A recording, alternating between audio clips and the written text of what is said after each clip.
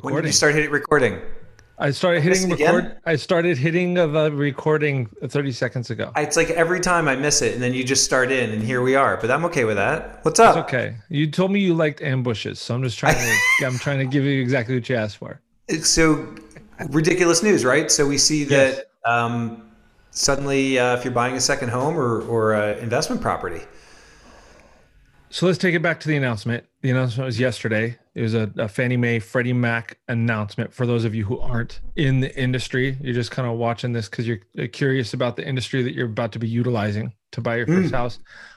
Fannie Mae and Freddie Mac are the two overseeing lending entities, government sponsored enterprises that oversee conventional loans. They are who provide conventional loans. So you have your different loan choices. You got conventional, and then you have government insured, which is your FHA, VA, USDA. So this is going to affect all the conventional stuff, which makes up the vast majority of the loans in the market. it's right. It's a large percentage of the market, and so Mhm. when people talk about mortgages, generally they're it generally buckets into the Fannie and Freddie bucket, even if it's Uh-huh. not explicitly said. Yeah. And I think it's the very last episode that we did, last two in a row, we've been talking about how, hey man, like time on market is short, which makes it tough for first time home buyers. And then we followed that up with another, you know, real raw podcast talking about how interest rates have been going up and that makes it tough on first time home buyers. Well, today we have some actual good news for first time home buyers, but It's some great news. terrible news for people in the market for a vacation home or an investment property It, because Fannie Mae and Freddie Mac announced that they now have limitations on how many of those transactions they'll actually issue or purchase or take on, relative to their make total portfolio. available, Yeah. right? Yeah. Um, I You don't talk hear about you and you say anymore. that it when you talk about and you say that There we it's go. it seems like we're always talking about something. Oh, whether this is so terrible or so good. The reality is that mortgage markets change all the time. It's Yep. no. It feels like it's changing a lot, but it's no different from stock market. And you might see if we watch the stock market for any given time, any particular company may be up, it may be down. There's always things happening and adjusting, and it wouldn't feel weird if you wanted to buy it. If you talk about buying stock in any company, Yep. that I said, hey, Mike, if you want to buy that, I can tell you what it sells for today. But you're like, oh no, I'm probably about 3 or 4 months away from doing it. I couldn't possibly tell you what the price is because things change and markets change and environments Yeah. change, and it happens in mortgages. And this to me, this announcement from Fannie and Freddie is one of those things that you don't know what's going to happen later. Sometimes the news Yes. moves in your favor. Sometimes Correct. it doesn't. But you can't predict the things that can't be predicted. I don't know. There's some expression, right? It's the my canned answer that I give to everybody, whether I'm talking to somebody in the industry or I'm talking to a prospective home buyer or I'm just talking to a friend who's asking about interest rates because I'm the mortgage guy in their life and they trust me. You know we what I all mean? we all know that What feeling. Every mortgage what person's do like, I know that. what do rates look like is number one. And the answer is always they look great because they're available and they can help you buy a house. Like rates always look great. Like I don't know what they're comparing it to. So I I always think get rates I look get this great. question. I always get the so what are today's rates? And I'm Yes. like, and I have to stop and be, the one part of me is like, I know that you just want to have it's like asking like, hey man, what's up? You're not really asking me for the complete detailed answer of what's happening. You just kind of, they're good.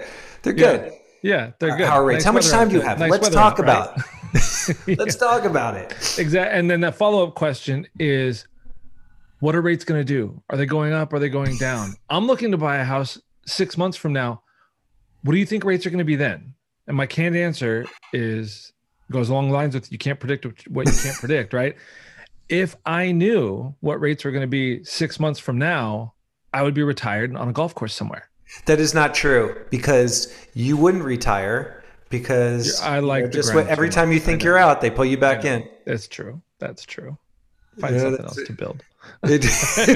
we say that, right? It's like, I know. if I knew the answer, I'd be, no, you wouldn't. We'd all be doing But this. Love it. it's good for that person to think that we wouldn't be in the business any longer, though. But you can't predict rates, just like you can't predict changes like these. So the crux of the change is that Fannie Mae and Freddie Mac are now limiting and I want to give background on this so people kind of green and fresh into it, kind of know how the business works. I'm going to do a very short. I wish I have a diagram that I have drawn, like a mortgage banking 101 type of thing. While you're doing it, I'm going to prove that this isn't just a prop because I'm thirsty. So look at this. I like it. Attaches. Watch me. That's good. Everybody knows it is functional too. And this actual water. This is not just a cry for sponsorship either. It's actually what I'm drinking today. Regardless. But if they want to sponsor, just in case, there we go. So the way that mortgage loans work, if you've ever gotten a mortgage loan, you know that your lender, maybe you don't know because they didn't, but your lender should prepare you and let you know your loan could be sold. Just because you did your loan with XYZ Mortgage doesn't mean you're going to be making your monthly payment to XYZ Mortgage forever. The vast majority of mortgage lenders in the nation, thousands of mortgage lenders, originate loans and then they sell them because it takes an insane amount of infrastructure and personnel to set up a servicing division that will actually bill people and accept payments and things like that. And there's lots of people on the secondary market, Wall Street, investors, hedge funds. There's lots of people that love to buy the rights to service those mortgages from those lenders, because they're kind of in it for the long haul with collecting the interest. Collecting the payment, right? The small amount of money they get for collecting payments. Exactly. Can I put a quick note on here? Absolutely.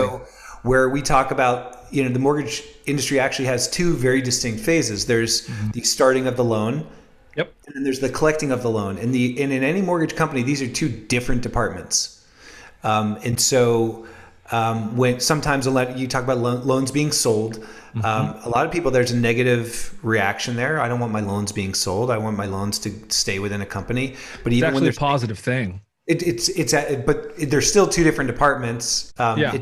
Is the company good at collecting payments? And some companies are great at it. And your loan's actually being sold to a different company that has massive infrastructure and investment into building out the department that is solely responsible and expertise in collecting those payments. So you're actually in better hands most of the time when your loan gets sold. So here we go. On all of that stuff. But when a smaller lender sells a loan to a larger investor, who's now going to be collecting the payments and all of that stuff, they get paid a premium because that's an investment that's worth something to them. So they pay for it. And that's how smaller lenders make money. But when a smaller lender sells a loan, they typically don't sell one loan at a time. They typically sell them in pools or big groups of loans. So hundreds, thousands. If Alex gets a mortgage and then Dan gets a mortgage and Mike gets a mortgage and then 100 other people get a mortgage, then they're all bundled up into kind of pools of loans with similar characteristics. And then they're sold at an average price. And then just like when you buy in bulk, you get a discount. If you sell in bulk, you typically get paid a premium because it's a larger investment with a bigger upside. So that's kind of how mortgage lenders make money in the short term, as opposed to waiting it out for 30 years to collect all those payments and make all that money. Really good explanation, by the way. That was super succinct. I like how you did that. Appreciate it. So Fannie Mae and Freddie Mac just announced, we were the ones that realized, they just announced that they won't be accepting loan pools with more than 7% of second home and non-owner occupied properties within that pool. So this is volume based, but let's break it down into units, just number of loans to make the math easy. Before you get to it, what is a typical, like, do you know about what the typical breakdown is now? No, I don't have the numbers on what the averages are right now. I'd be shocked if it's higher than 10%. Second home. That's significant for the story. That's significant for where we're at now. Yeah. So let's make the numbers easy. Let's say a company is trying to sell 100 loans to the secondary market, and an investment fund wants to buy that 100 loans. Well, now maybe 10 of those loans are secured by vacation homes or investment properties, and the other 90 loans are secured by Right. primary residences, which is Yeah, people are living in their houses. It's mostly people. It could be first-time buyers. It could be anybody. It's just, we're living in our houses. and a 90-10 breakdown is a completely reasonable assumption. Those are assumed numbers. Sounds good. We're going to be pretty close. Now only 7 out of the 100 loans can be secured. So what happens to those other 3 loans? Those other 3 loans have to be allocated to their own pool. So now you're selling a pool of 3 loans. Maybe you had some other onesies and twosies floating around out there. Okay. So now instead of selling them and getting paid on a 100 loan pool, you're selling them and getting paid on like a 10 loan pool.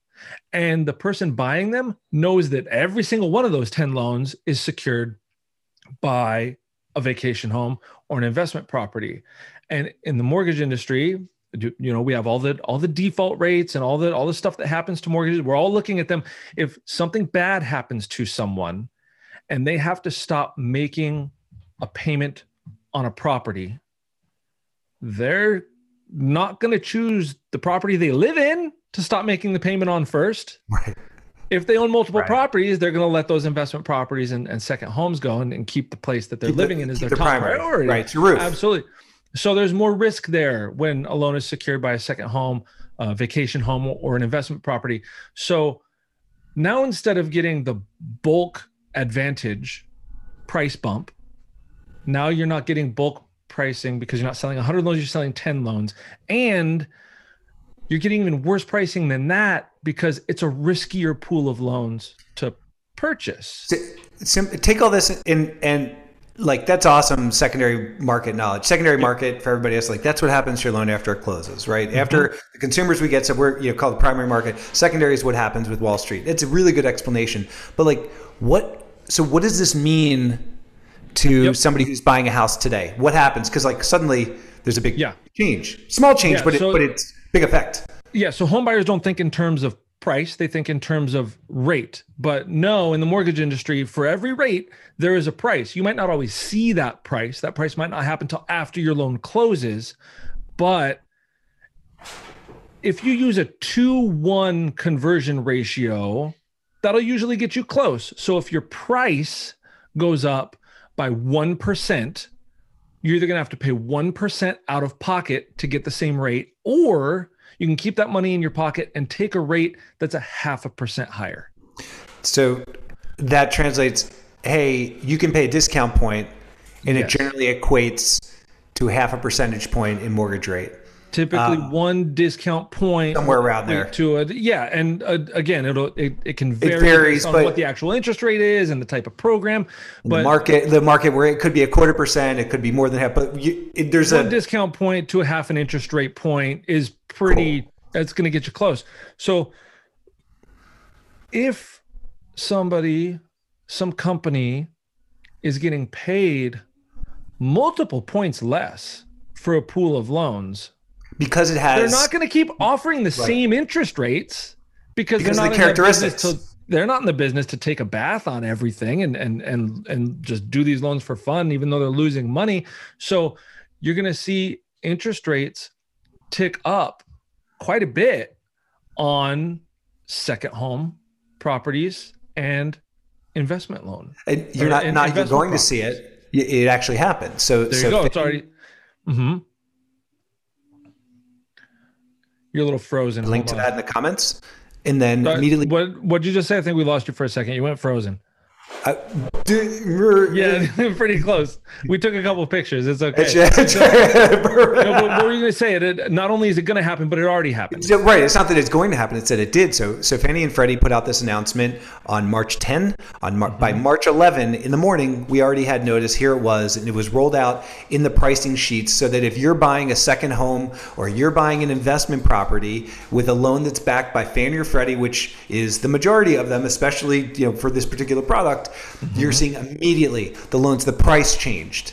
So what does that mean? You're saying the price change means that your rates are up. You can pay discount points. You can pay the discount points for it, and that's fine. That's out of pocket. Discount points are money that you pay out of pocket at the time of closing for access to a particular interest rate. If you don't want to pay that money out of pocket, you don't get that particular rate. You actually get a higher rate. And on so we're seeing that now. We see higher rates. And these things are not set by Fannie Mae and Freddie Mac, the actual agencies that oversee them. They're just saying, hey guys, on the loan pools that you deliver to us, 7% is the maximum in that pool that can be made up of loans secured by second homes and investment properties. Take that as you will and do what you need to do for your own business model. So every lender might be handling this differently, but you saw one today that put a 5-point price increase on investment property loans. 5 point. So you're looking at, imagine being in the market for a house and your interest rate increasing 2.5% overnight. Unbelievable. And you can't account for it. It just happened. Right. And so I think just to kind of spell it like how this happened, it's not Fannie Mae and Freddie Mac won't buy these loans from the lenders or beyond a certain amount. They're like, we have this many slots to fill. And the lenders are like, oh my gosh, if we make a loan and they don't have room for us, we're stuck holding this loan. And now, like, that's not our business. They're most likely going to sell it into what would be deemed a non-conforming pool. Somebody take this thing from us, like we're stuck. And so what lenders are doing is rather than risk not being able to get the loan to Fannie and Freddie, rather than be stuck holding what, it's not like the loan's quality is any different. No, it's just they just can't do anything with the loan. It can't be serviced. They don't have the department for that. Not at the price that they were expecting yesterday. Right. So therefore, let's make our pricing really bad. So nobody. It's a simple supply and demand thing. So what happened if tomorrow Tesla all of a sudden only had 7% of the cars to sell that they do today? What are they going to do? Are they going to sell them at the current price and piss everybody off?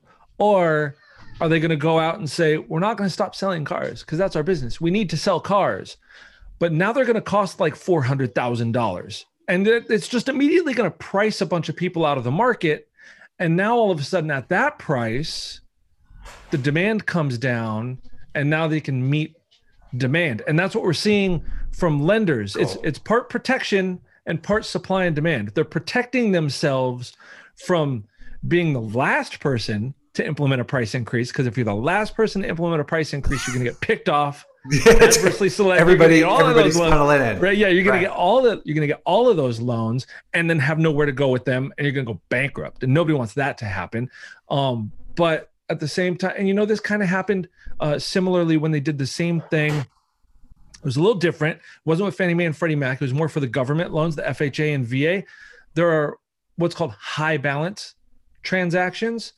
So the nationwide standard maximum loan amount, kind of blanket over everybody, is $548,250, which still seems weird to say. I still want to say $417,000 from yesteryear, right? But it doesn't for 2021. That blanket loan amount is $548,250, maximum loan amount nationwide for your standard conventional loan. But in the counties that are deemed high cost, so basically, if you live on a coast and property values are insane, right? There's places where property values are expensive, and the median home prices dictate that you should be able to get a loan for more than that.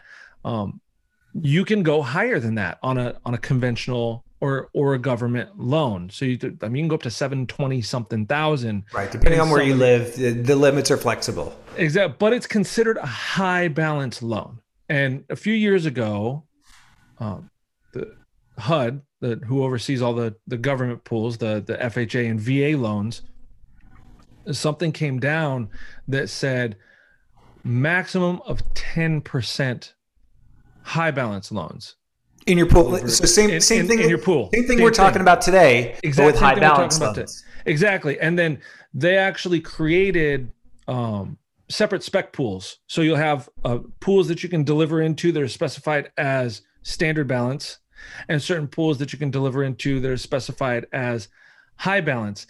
And it was a real kind of mathematical equation and kind of a push and pull to go through, because when you're setting up your pools to sell those loans, you're going to look at them and say, okay, this pool has $10 million of standard balance loans in it.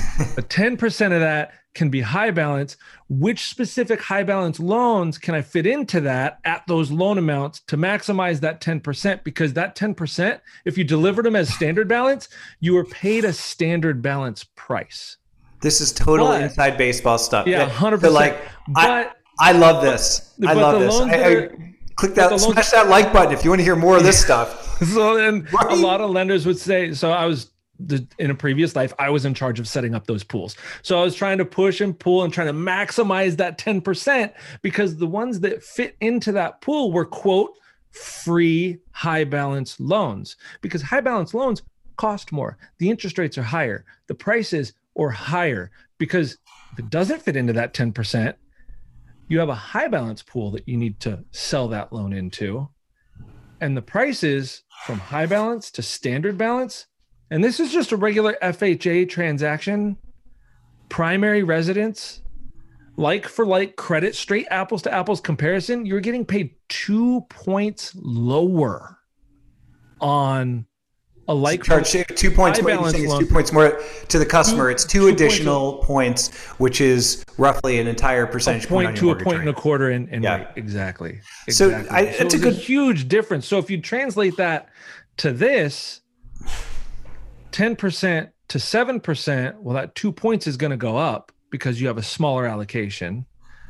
You have second homes and non-owner occupied properties, which present more of a risk to a lender or an end investor, owner, servicer of that. So that's going to go up. The fact that Fannie Mae already applies anywhere between a 2.5 to a 3 3/8 price hit to investment transactions already straight off the top. And now we have lenders that are trying to protect themselves at all costs by just tossing on another 5-point adjuster.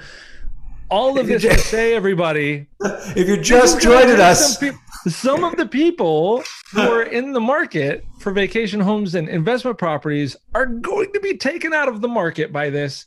And finally, we can say, and this is great for first-time home buyers. This thing is going on in the market right now. This is going to help.